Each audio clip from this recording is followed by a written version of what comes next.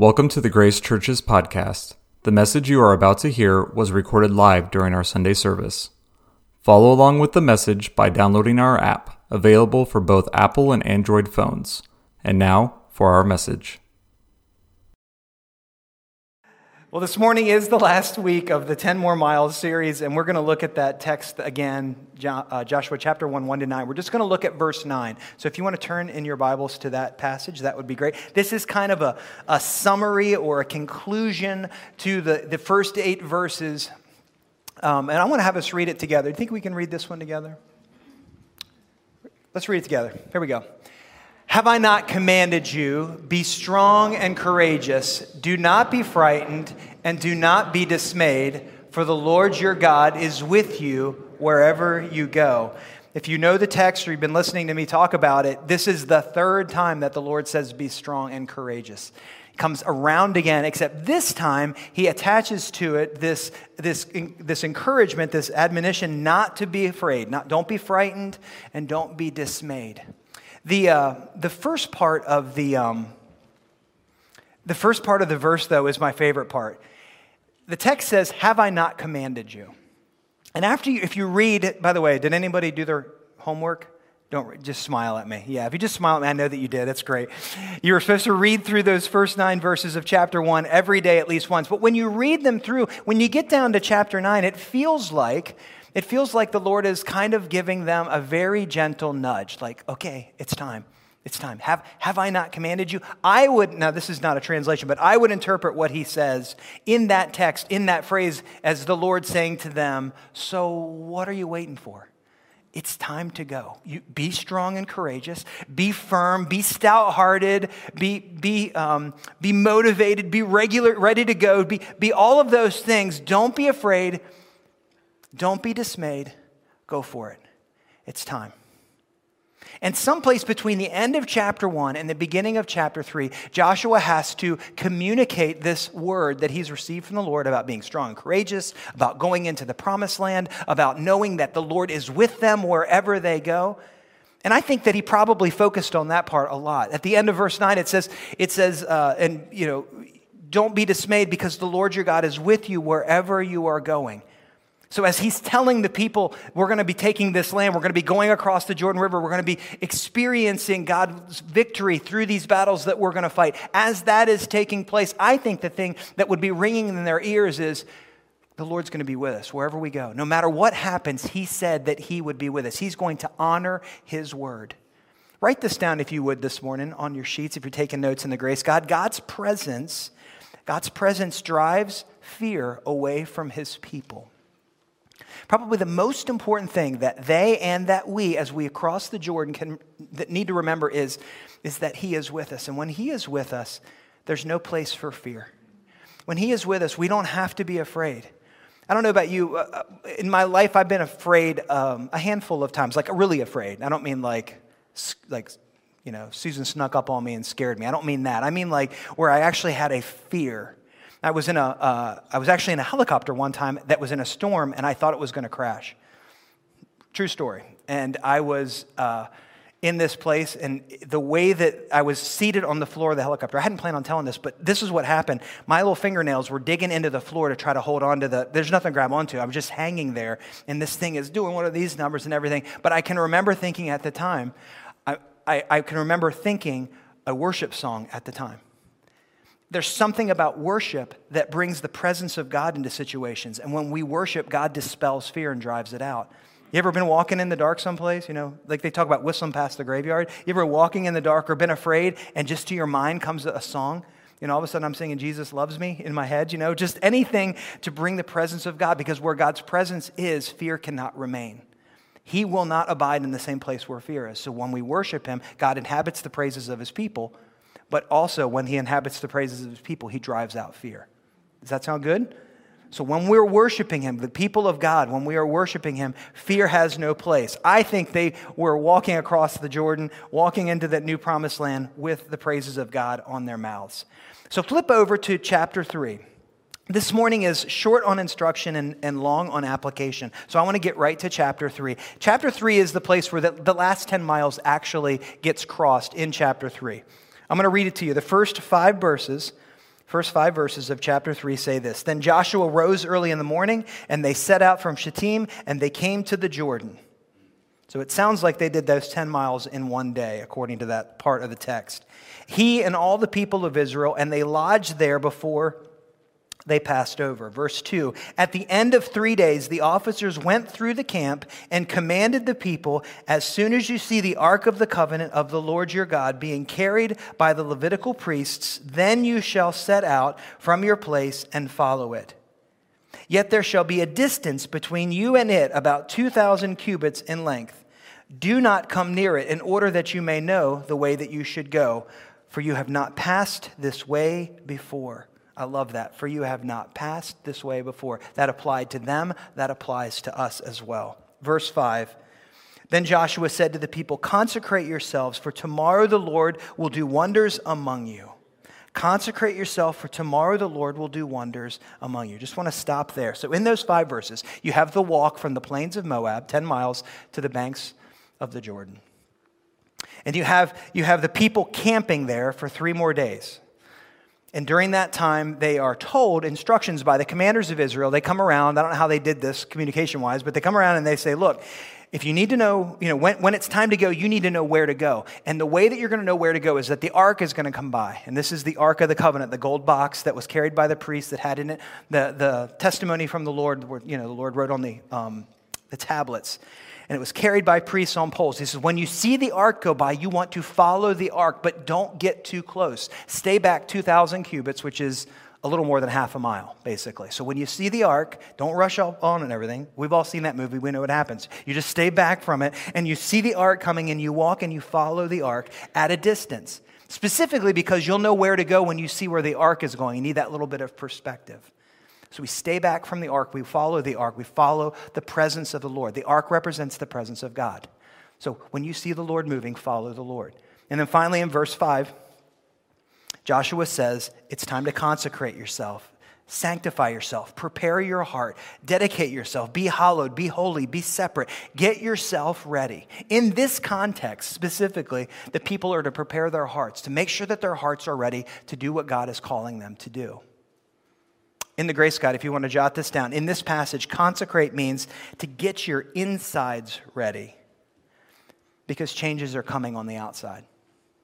And this is a consistent theme through the first part of the book of Joshua. You take care of the inside. You be obedient to me. You listen to the word. You obey the word of God, and I will take care of fighting your battles for you. So again, before they cross, consecrate. Get yourself ready because he's going to do something out there you take care of in here.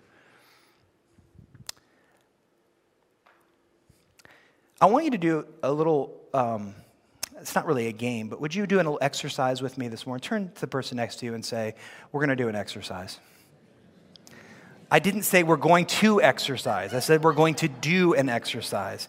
I had strongly thought about sitting for this part of the message, but then I have this fear that if I'm trying to get up and fall, then you would forget everything else that happened, except you'd be like, oh yeah, were you there the week that he fell? Yeah, so I didn't want to do it. So I'm going to stand, but I wanted you to do this exercise with me. So Israel were slaves for hundreds of years. Israel was slaves for hundreds of years. They finally get sprung, book of Exodus, out of slavery. Picture of our salvation. But because of disobedience, because of faithlessness, they wander around. The consequence for their behavior is they wander around for 40 years.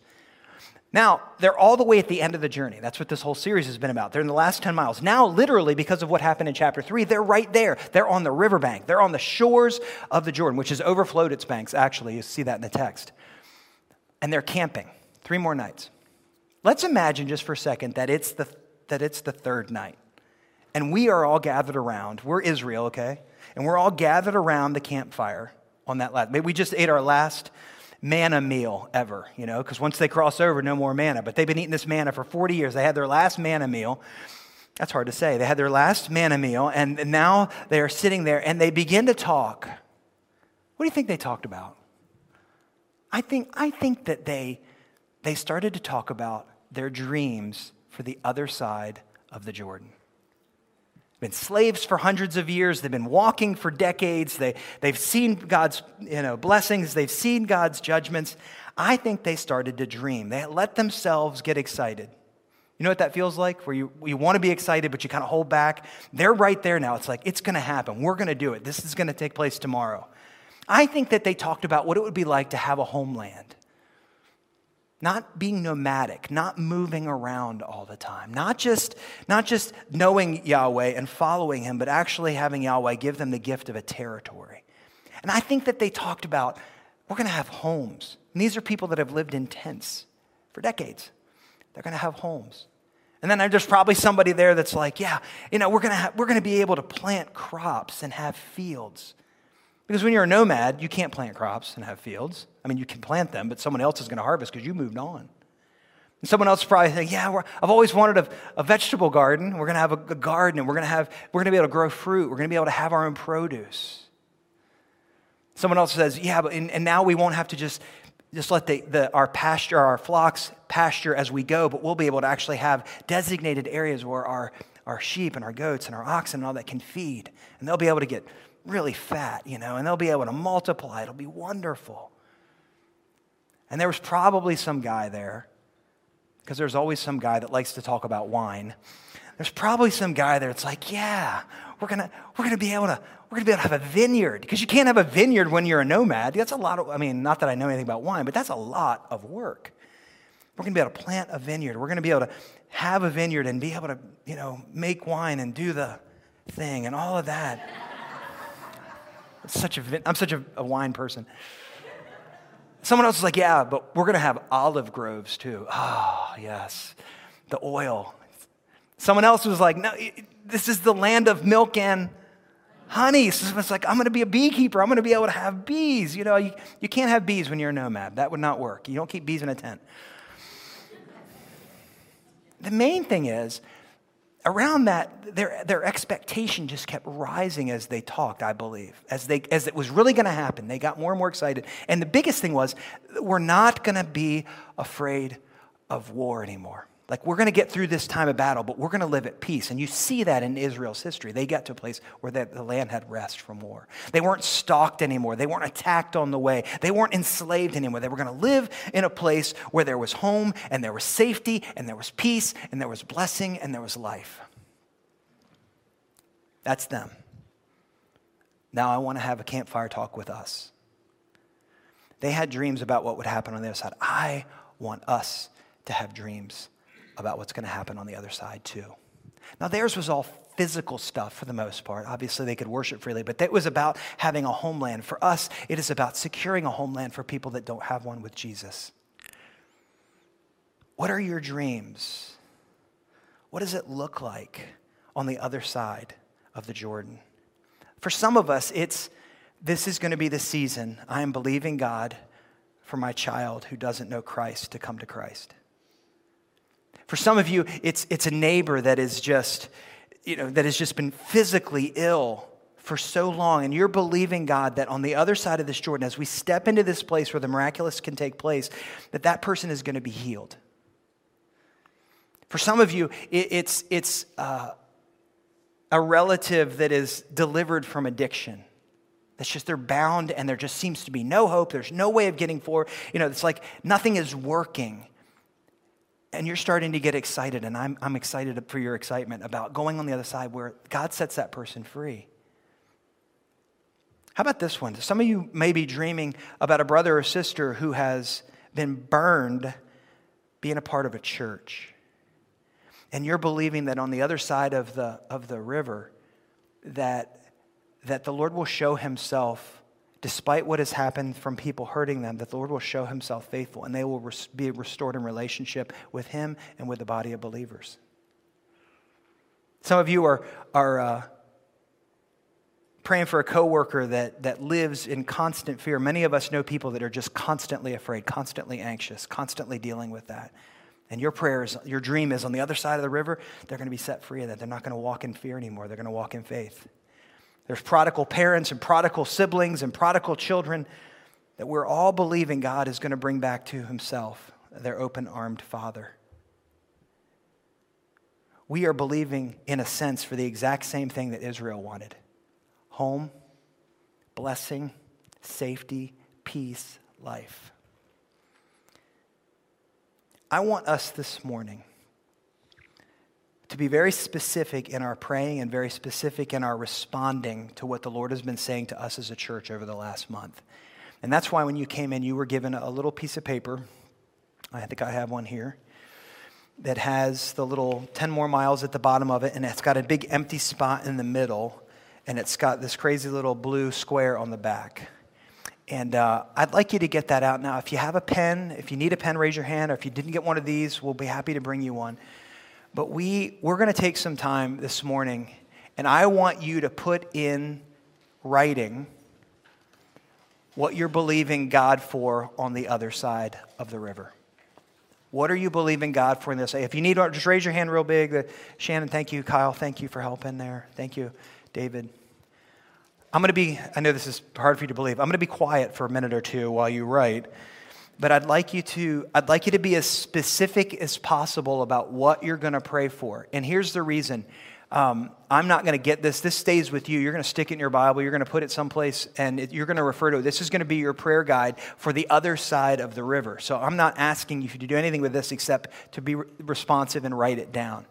But go ahead and do that right now. Be as specific as possible. Write names, details, so that when you're praying, you can think, in detail about what you're asking God to do. Just take the next moment and do that. Yeah, please. Thank you.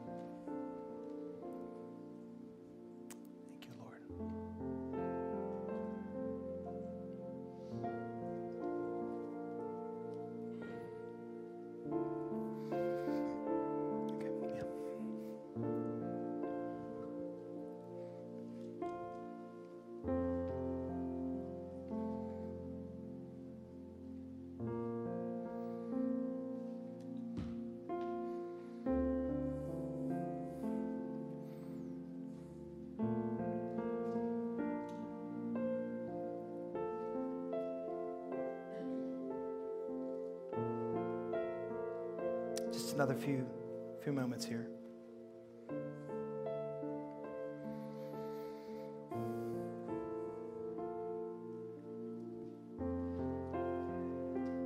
Up on the floor in the front today is painter's tape, blue painter's tape. This is my best symbolic rendering of the Jordan. In a moment, I'm going to invite you. Everybody's like, yeah, well, okay, I thought that. I'm going to invite you to come forward, and both David and Susan have markers, chalk paint markers. I'd like you, in a moment, when you come forward, to just jot an initial for someone that you're praying for that's representative of what's on here. It doesn't have to just be salvations. We've used these boards to pray for people that don't know Christ to come to Christ, obviously. But we're praying for more than that here. It's salvation, it's deliverance, it's provision, it's healing. Whatever encapsulates what you have on your paper, I want you to jot down the initials of the person that you're praying for, or people. It can be more than one, obviously. And please, by all means, don't be as neat as the first service. I don't know, a bunch of firstborns in the first service made these nice straight columns. It really doesn't have to be like that. You can write the initials wherever you would like. Before we come up, though, I want to remind you something. When Israel came out of Egypt, I said this a couple weeks ago, when Israel came out of Egypt, they didn't do anything, right? I mean, they were just slaves, and the next thing you know, by God using Moses, they're delivered. All they did was plunder their neighbors. Please give us all your gold and jewels and everything. And they left wealthy, but they did nothing except follow Moses. When Israel goes into Canaan, into the promised land, they have an active role. They are active participants in what God is doing.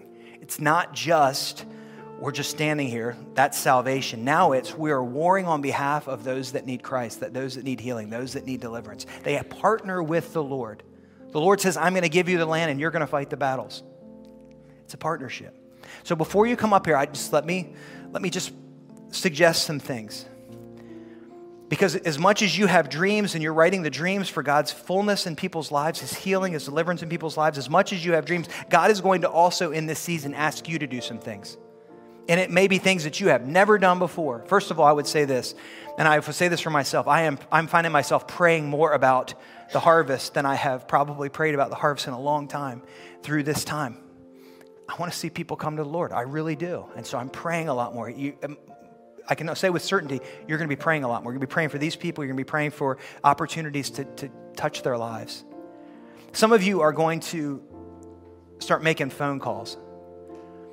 There's probably some people that you need to call. I'm guessing the Holy Spirit's going to say, you know what, pick up the phone and call that person. Yes, an actual phone call, not a text message. An actual, hello, are you there? Talking to another person on the other end. I believe that some of you, when you make those phone calls, the Holy Spirit's going to make you bold, and you're going to speak some stuff you've never spoken before. And some of you others in this room, you're going to make that phone call, and you're going to call, and you're not going to say anything. You're going to listen. Because you've said plenty in the past, and now's the time to listen. Some of us are going to invite some people over for dinner. I have a conviction. that if I have a dinner table, and it's only my family and my friends that sit at that dinner table, then I'm missing something in the kingdom. That there's got to be a way for some of the people that I'm praying for, the initials that I'm putting, end up around my dinner table, sharing our lives together. I think that's probably true for lots of believers. So some of you are going to invite some people over for dinner.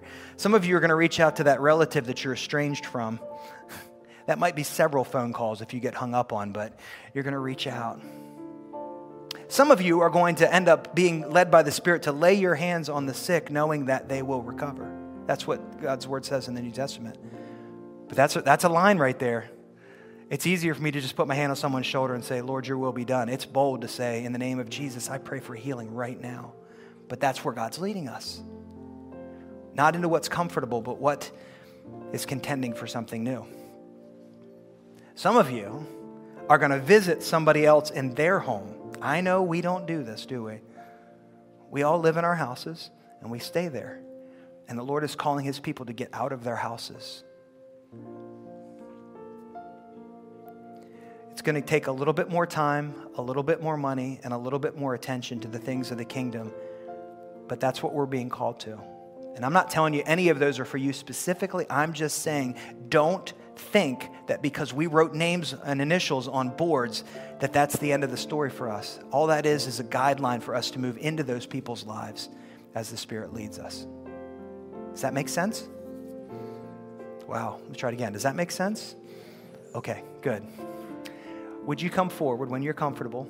This is optional. You're not being forced. Nobody's going to make you come up. But if you'd like to participate, please come up, put an initial or two on the board, and then return to your seat, and then we'll pray together. You're stepping over the Jordan when you come up. Go ahead. Come on. Somebody be bold and be the first person. Thank you, Enoch. Good job.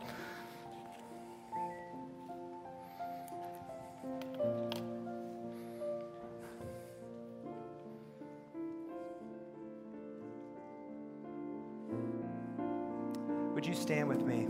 Lincoln will come do his, and we'll go afterward.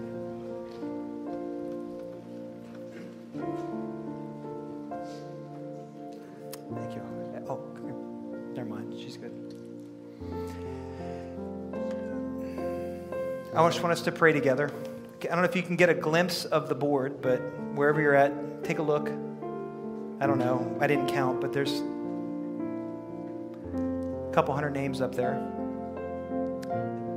represented by initials. Just close your eyes for a second and just imagine what it would be like if all the things that we're praying for these people came to pass in the next months, next years. Yeah, I don't know how it's going to unfold, but I am tired of accepting, well, sometimes it just doesn't happen. That's not what God has called us to do. He's called us to cross the river and engage. Not to be offensive, but to go on the offense. We're going to go on the offense. So would you pray with me over these folks? Father, thank you.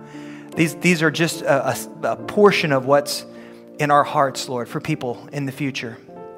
Lord, begin the work now, the healing work, the preparing work, the opening their heart, making the soil of their heart soft. Lord, whatever it is, begin preparing them now for your touch and for our engagement in their lives, Lord. We are excited. And we pray, Lord, it's not us. We don't have the power. We can't fight the battles. We can't go into the new land, but we can follow you and we can do what you say, Lord. Help us to have faith and to be obedient.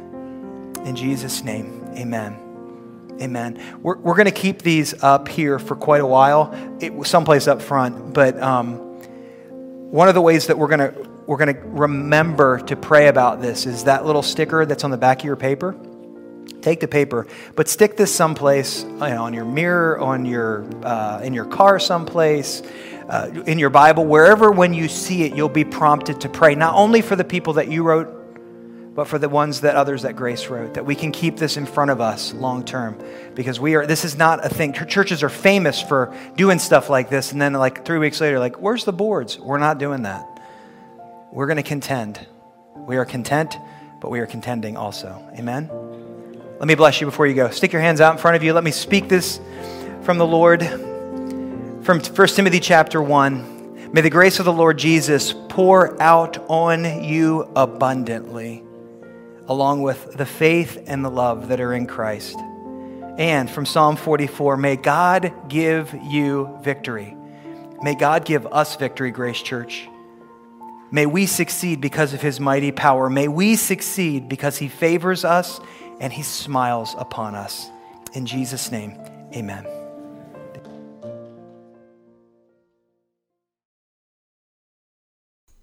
Thank you for joining us. We hope that this message made a difference in your life. If you would like more information about Grace Church, visit us on the web at grace417.com or connect with us by filling out a connection card on our app.